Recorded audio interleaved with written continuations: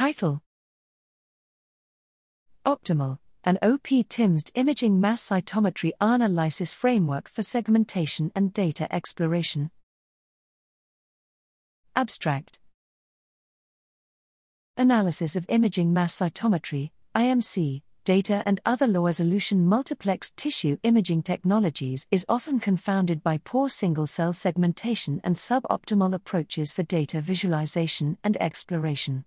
This can lead to inaccurate identification of cell phenotypes, states or spatial relationships compared to reference data from single-cell suspension technologies.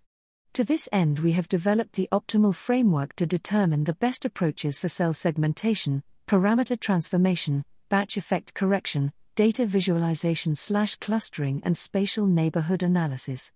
Using a panel of 27 metal-tagged antibodies recognizing well-characterized phenotypic and functional markers to stain the same FFPE human tonsil sample tissue microarray, TMA, over 12 temporally distinct batches, we tested a total of 4 cell segmentation models, a range of different arc-sign cofactor parameter transformation values, 5 different dimensionality reduction algorithms, and 2 clustering methods.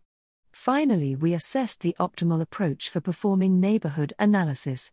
We found that single-cell segmentation was improved by the use of an ilastique-derived probability map, but that issues with poor segmentation were only really evident after clustering and cell type/date identification and not always evident when using classical bivariate data display techniques.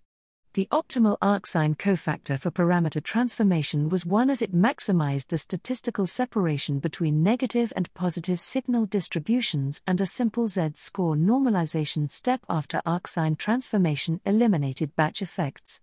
Of the 5 different dimensionality reduction approaches tested, PAC-MAP gave the best data structure, with FLOSUM clustering outperforming phenograph in terms of cell type identification.